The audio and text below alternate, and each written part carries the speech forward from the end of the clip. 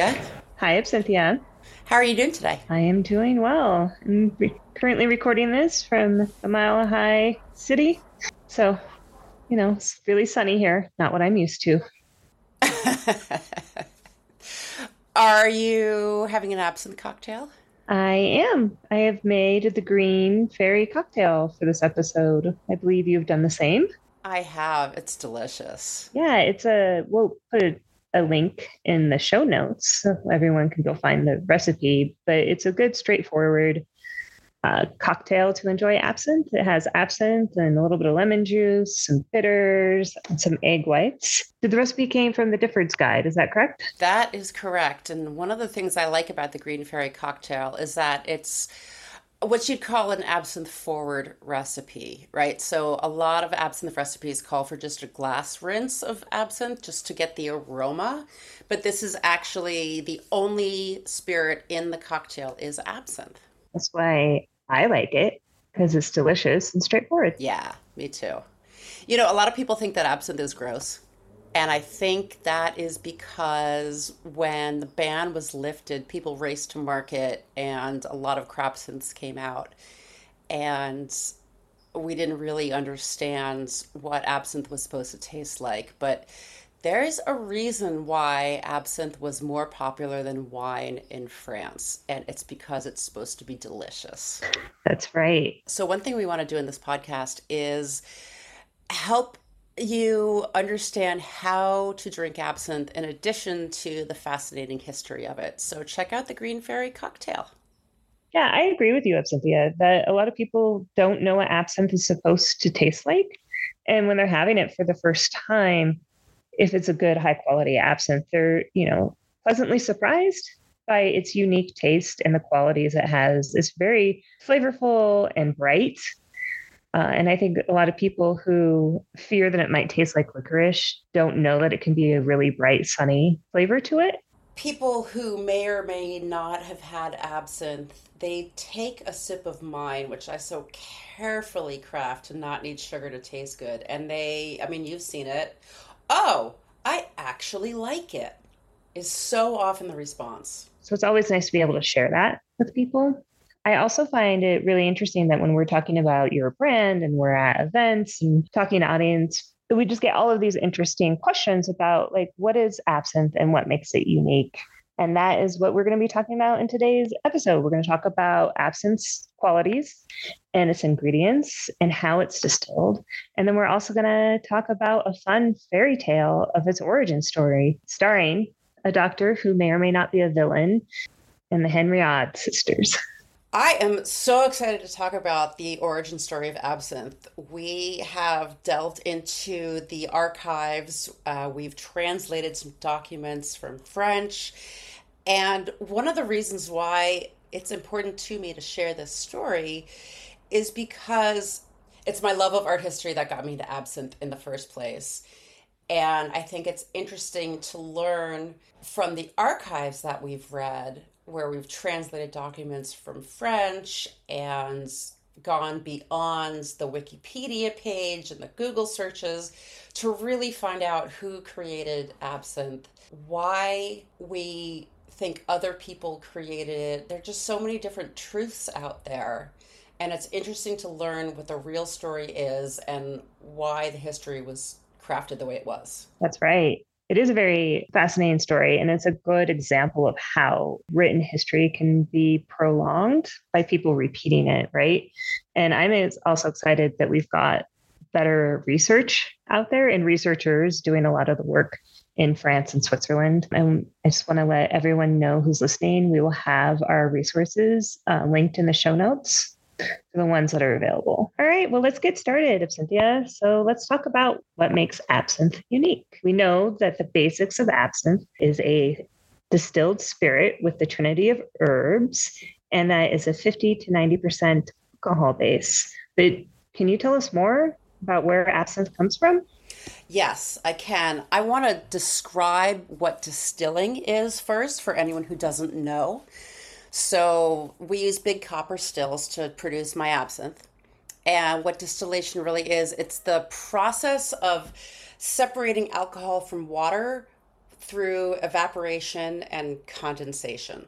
So we take a grape distillate, we heat that up. It's got the herbs in it, and parts of that are captured. And this process, it purifies and concentrates the remaining alcohol. So then the final spirit is produced. And that's basically what distillation is. Thank you, Absinthia, for describing the distilling process for us. I know it wasn't exactly clear to me when I first started working with you, like how spirits are distilled for our consumption. I do know that one of the things that makes absinthe distinct is this holy trinity of herbs, which is wormwood, fennel, and anise. What do you know about wormwood? Wormwood, there's actually a lot of different types of wormwood. We're talking about Artemisia absinthium, the Latin name for wormwood, which has a really long history. I mean, it was used during the plague to clear the air. They burnt it and it removed the smell. It was also used to keep away evil spirits. And sediments have actually been found in caves in the country of Georgia from the Upper Paleolithic times. Yeah, and we have some facts out there telling us that absinthe was the act of steeping wormwood leaves in wine. And the absinthe as we know it today, with the distilling of a grape based spirit with the herbs, is thought to have appeared only at the end of the 18th century. Yes, that is true. If I can read a couple sentences from the Book of Absinthe, A Cultural History by Phil Baker, he says, there were a number of wormwood drinks before absinthe proper. Absinthites, or wormwood wine, made by steeping leaves in wine rather than fermenting them, was drunk in the Renaissance, just as it had been in Greek and Roman times. And then it goes on to say absinthe as we know it today is thought to have appeared only at the end of the 18th century.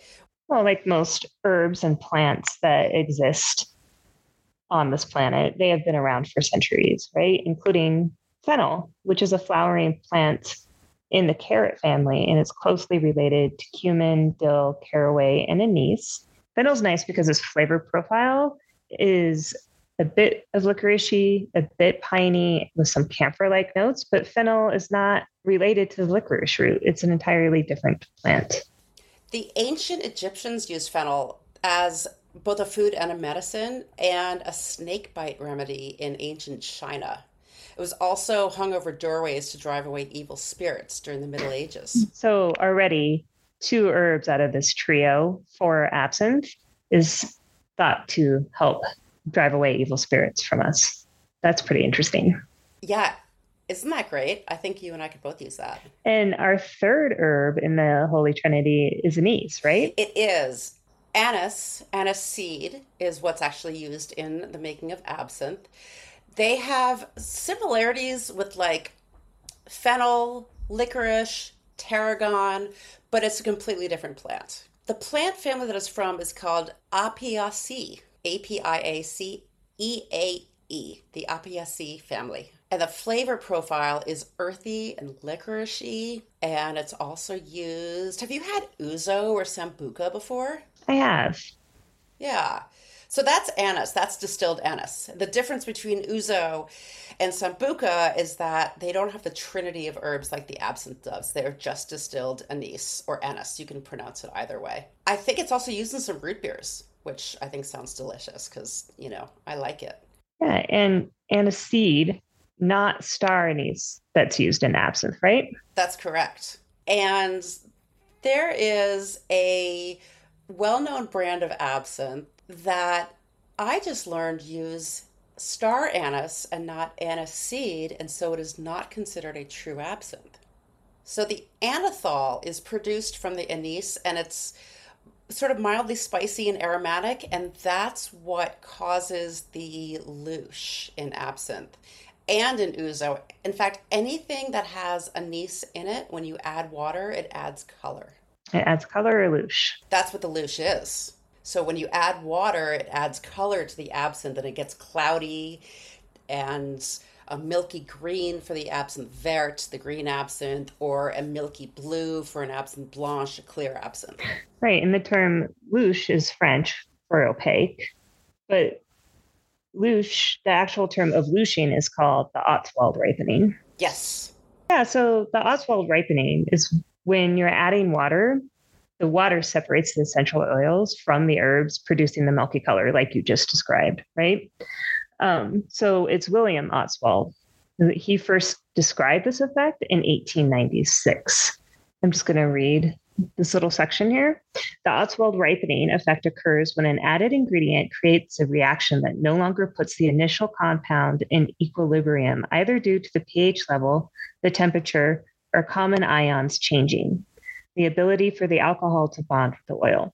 As alcohol and water share relatively the same pH level, the most significant changes in the Lush effect occur from temperature. Colder absinthe will cloud up faster than absinthe that is room temperature or warmer. As more cold water is added, the more the Lush effect will become increasingly visible. I assume this is the same process that happens for the Ozo and the Sambuca when you add the water, that the colder it is, the more Lush is visible. It is, yeah. And often when I'm doing tastings, people say, well, does it have to be cold water? And absolutely, it sure does, because you will really see a difference. The Lush is much more robust with cold water, and that will change the flavor of it. The cold water brings out, the Lush opens up those botanicals, and it's just so yummy. In order to be an authentic or a true absinthe, absinthe must be distilled, it must contain the trinity of herbs, and it must not be artificially colored, artificially sweetened, or have any herbs floating in the bottle. So a true absinthe must be fully strained before bottling, unsweetened, and unartificially colored. We use botanicals to color it green. In fact, one of them is a different type of wormwood that we haven't yet mentioned, which is a petite wormwood or an Artemisia pontica. Used for added color. Yes. And it sounds like this process is really similar to the gin distilling process, where herbs are steeped after the spirit has been distilled. Yeah, exactly. And when people are having a hard time understanding what absinthe is, I tell them to think about gin because they're really similar, but with different herbs, right? So gin is juniper berries, and absinthe is the trinity of herbs. Is there an industry standard for absinthe, or are these the guidelines for it? Those are the guidelines. Gin has a legal definition. I think we talked about this last episode. Gin has a legal definition, absinthe does not, but there is an understanding of what absinthe should be. Absinthe is also famous for Thujaune. And I know now that I've worked with you and your company, there's an industry saying Thujaune is fake news because once you distill it, it disappears. What's some more myths about Thujaune that you know? So yeah, one of the greatest myths is that absinthe will make you hallucinate. Like the effects are that it's neurotoxic, it's a convulsant, it's a hallucinogenic, and wormwood, Artemisia absinthium, was really blamed for that. So the recent studies have demonstrated that the amount of thujaune in absinthe is not enough to cause all of those things that they said that absinthe would create, absinthism. And that really the potency of absinthe is basically the alcohol. That's right. And we'll have a whole episode down the line just about Thujaune and the scientific studies around Thujaune and absinthe in particular. Shall we get to the big juicy part of this podcast episode and talk about? I am so excited to get into this, Athea. Yeah, let's talk about what I like to call the green fairy tale, because it really is a tale, right? It sure is. It starts in Switzerland, and it stars these main characters, Henriade sisters, Dr. Pierre Ordinaire, Major Dubai, and Henry Louis Pernod. The main story we get about the origin of absinthe can be fairly consistent across different articles and some books that we found, and the basic facts that you find on the internet. So I'm going to read a description of that here, and this comes from the Difford's Guide. On his death, Dr. Ordinaire left the recipe for the drink and a substantial sum of money to his trusty housekeepers, the Henriade sisters. They made small batches of his potion and started hawking it as Dr. Ordinaire's absinthe. The doctor's tipple attracted the interest of another French expatriate and lace merchant, Major Daniel Henry Dubai. After trying the drink, Dubai made an offer to Henriade sisters for both the recipe and their business. So, Cynthia, when you hear that statement, and I know you're well versed in what this story is, but when you hear that, what does that bring up for you? Well, first, I love his name, Dr. Pierre Ordinaire. Like, that's just the best name. But I've heard that the Henriade sisters were his housekeepers, they were his lovers. They just are not women in their own right. And that sort of always rubbed me the wrong way and made me feel, well, who were they really? And how did this guy create it? There's just no explanation of that. And that sort of like triggered this. There's got to be something more to this story. Right. It's almost like out of thin air, he had this recipe that he wrote down and just handed to them right before he died. Right.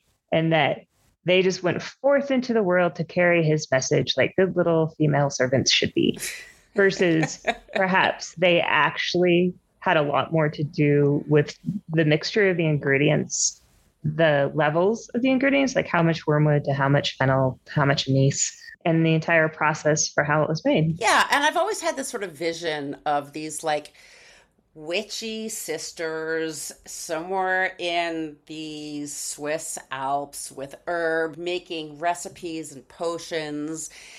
And, a lot of it maybe was based on Bible readings or whatnot. And so it just, that always seemed to me a little bit more authentic than this doctor just coming along and hiring them as this housekeepers and giving them the recipe. Right. It's also a good time to remind all of us that history has often excluded women from the stories, even when they were the ones who created something. And this is a really great case of that. At least they're mentioned in this story, but they're not given the credit of their accomplishments for making the absinthe elixir what it is. Yeah. I mean, similarly, my daughter said to me yesterday, Mom, a woman created computing and computers, and no one's ever talked about that. So this is not a new story. In history, a lot of people and characters, especially female, especially people of color, and then more especially the female people of color, get excluded. So that's why some of this is exciting that we've got really good researchers in France and Switzerland, mainly from the Museum of Absinthe and Jacques Klein, helping us uncover more facts around this story. And we will be quoting quite a bit from both of those resources today. Let's start with, where does the story take place? It takes place in Switzerland in a place called Val de Travers in the second half of the 18th century. Val de Travers is characterized as a place where the watch industry was strong. It extends from a place called Lake Neuenberg across the Jura to the French border. There are asphalt mines and rocks. The Crux de Van are features. There's sparkling wine and there's steam trains. I mean, it just sounds like a lovely place. But the star of the valley is what they called the Grünfee, which is Swiss for the Green Fairy. Okay, so I'm going to read a little bit from Hideous Absinthe by Jad Adams.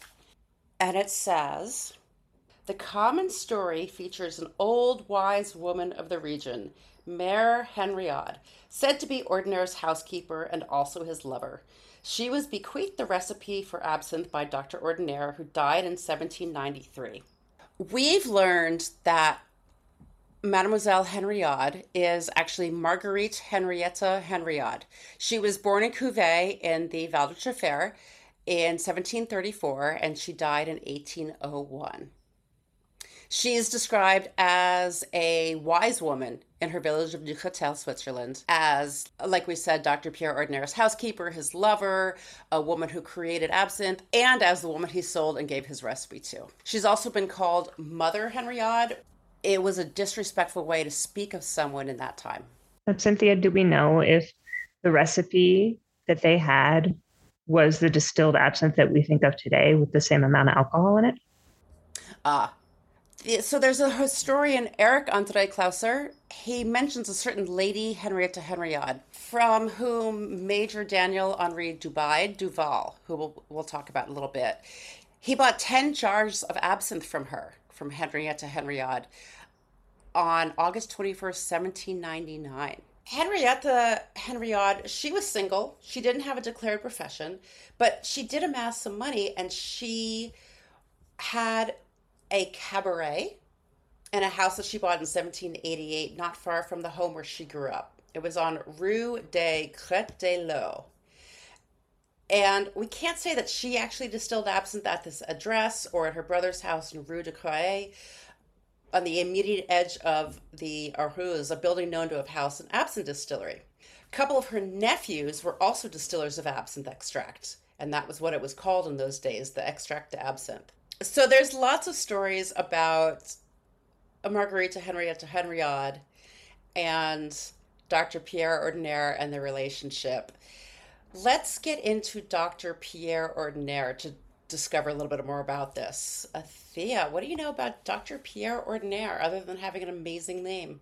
Well, I do know that after everything we find out, he is just actually ordinary. So his name might be amazing. It does emphasize his actual stature in the story. The basic facts about Pierre Ordinaire is he was born in 1741 in Quingy, France. His parents were most likely day laborers or farmers. As mentioned before in the quote that you read, he was a French expatriate living in Switzerland. We don't have an exact time frame for when he arrived in Switzerland, and it's hard to tell if he was actually a medical doctor. And we don't have exact evidence to say what encouraged him to move to Switzerland. Jacques Klein, who's a wonderful French researcher and has done a lot of great work in advancing this origin story of absinthe. He is the one with the research that was all in French that we had translated and used for a lot of this information. That's right. And Jacques Klein believes that Ordinaire was persecuted in his country of origin for political or religious reasons. Now, there's a discrepancy in the year that Ordinaire has for a date of death. Some of the books mention 1793, some mention 1798, and we've got another date for 1821. And does that actually matter?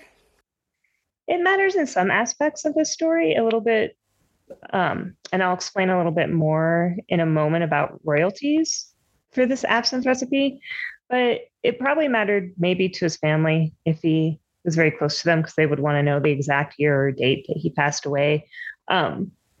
But if it was 1793 or 1798, then most likely the recipe that Dubai was using had already been, was being purchased by the sisters. If Dubai was purchasing this recipe directly from Ordinaire and Ordinaire actually died in 1821, then there's a big overlap between when Dubai and Pernod start producing absinthe at a large scale. Pierre Ordinaire was living in Switzerland, and the story goes, he's said to have developed this recipe for a medicinal tonic. I'm going to be quoting a passage here from Absinthe, The Sip of Seduction. Dr. Pierre Ordinaire, an expatriate living in Switzerland, invented absinthe near the end of the 18th century. His intention was to formulate a digestive tonic that contained wormwood and other regional medicinal herbs. By the end of the 18th century, the medicinal properties of wormwood had long been known, but its intensely bitter taste made ingestion unpleasant. Dr. Ordinaire solved the dilemma with the relatively new science of spirituous distillation. Through his educated efforts, Dr. Ordinaire was able to create a proprietary digestive as tasty as it was efficacious. He shared the liquid alchemy with patients and guests who praised the benefits of his green wonder tonic. So there's a lot of the story out there that it's Dr. Ordinaire who took the time to figure out how this combination of the holy trinity of herbs worked together in order to make something that was delicious and usable as a digestive tonic. What Jacques Klein has found out is that Dr. Pierre Ordinaire may have not been a very stand-up citizen in Covey, and that he was actually quite controversial. He was unable to provide documents showing that he was a doctor or a surgeon, and he was asked more than once to leave. And it was also very clear that he did not arrive from France with a recipe for absinthe elixir. So another great question that Klein and another one of our internet resources that we have, they both bring up this question. If Major Dubai, who's a really influential merchant in this village, bought the royalties for this absinthe recipe. Why are there no historical records of Major Dubai paying Dr. Ordinaire royalties for the absinthe? There's only documented evidence that Major Dubai is paying royalties to the sisters, right? So it brings into this conclusion from a whole bunch of people that Dr. Ordinaire was actually not involved in the recreation of the absinthe elixir recipe and actually had nothing to do with its process, how it was made, how it became popular. Some of the resources that they found in the archives were receipts, advertisements as well for the elixir, and we will also post links to those. So it sounds like Dubai had a lot of vision for what the potential of absinthe could be commercially and for non-medical purposes.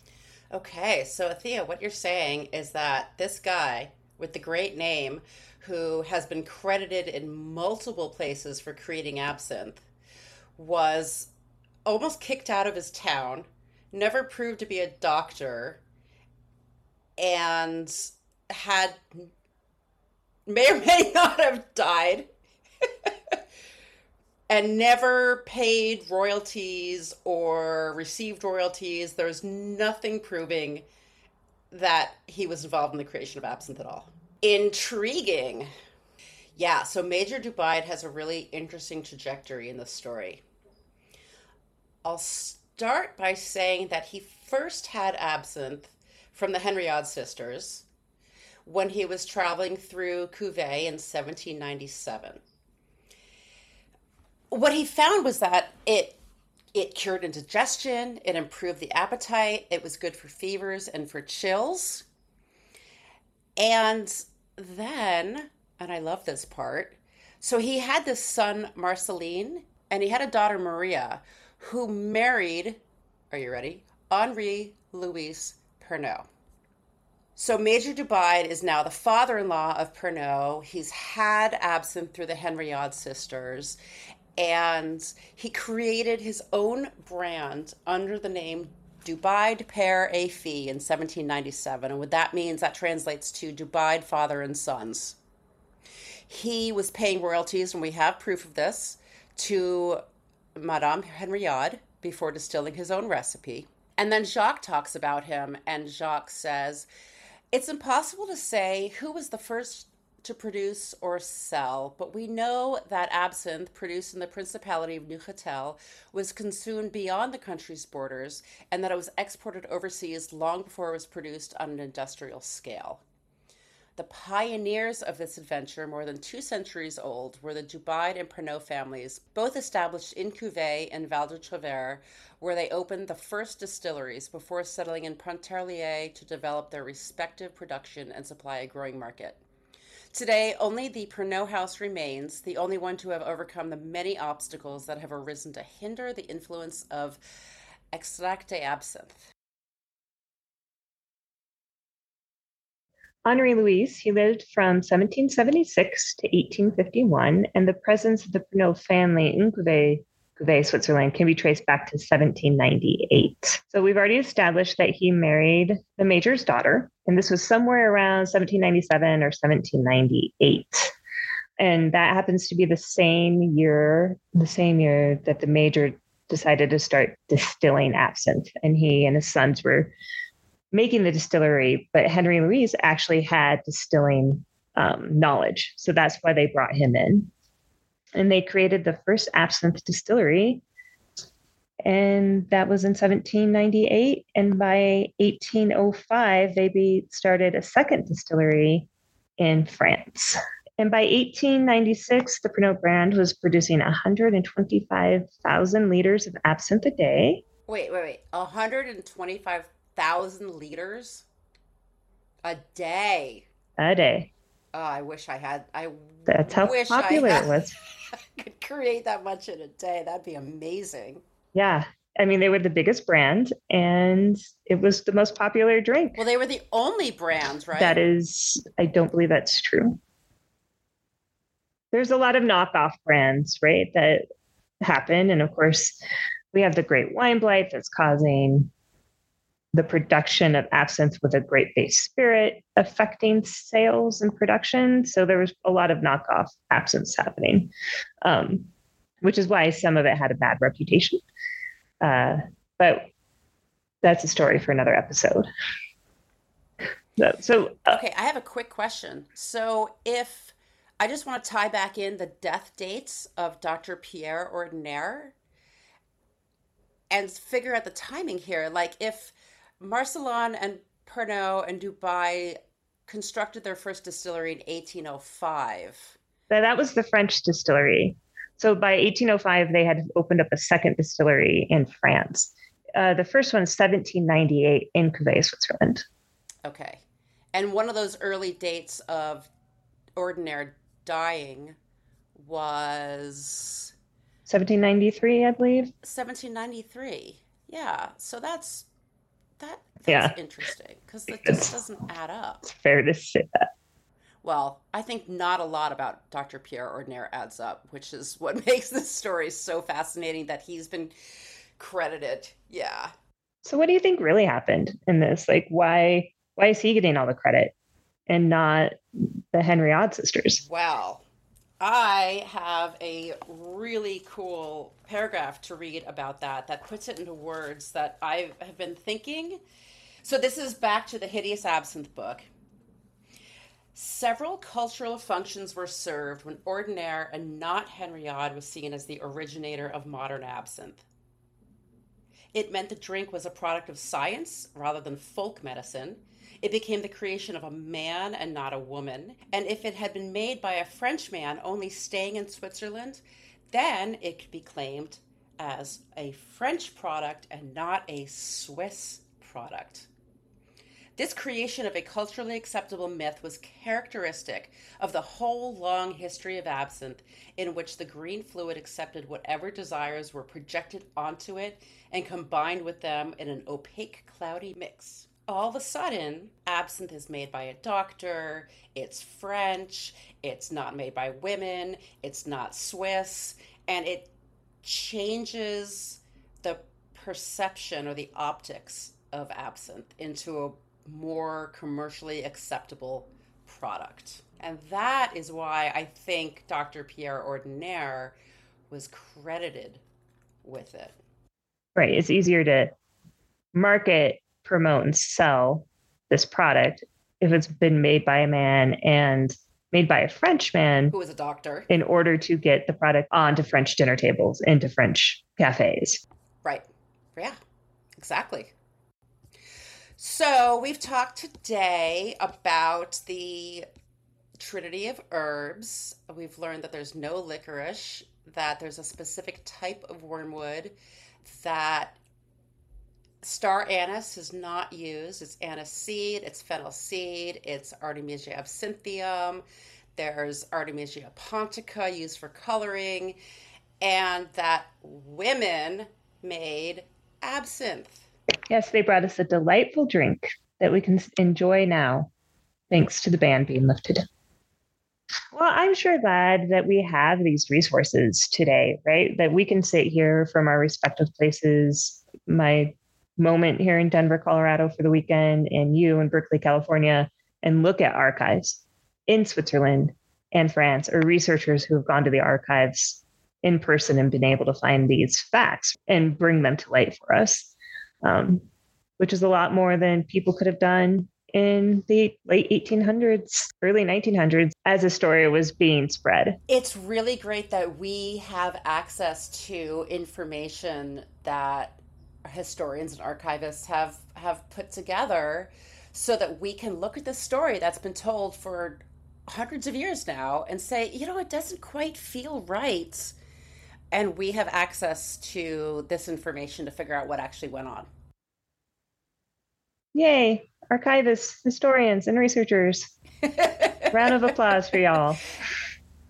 And intuition too, because I've always thought I just don't know about this Ordinaire guy.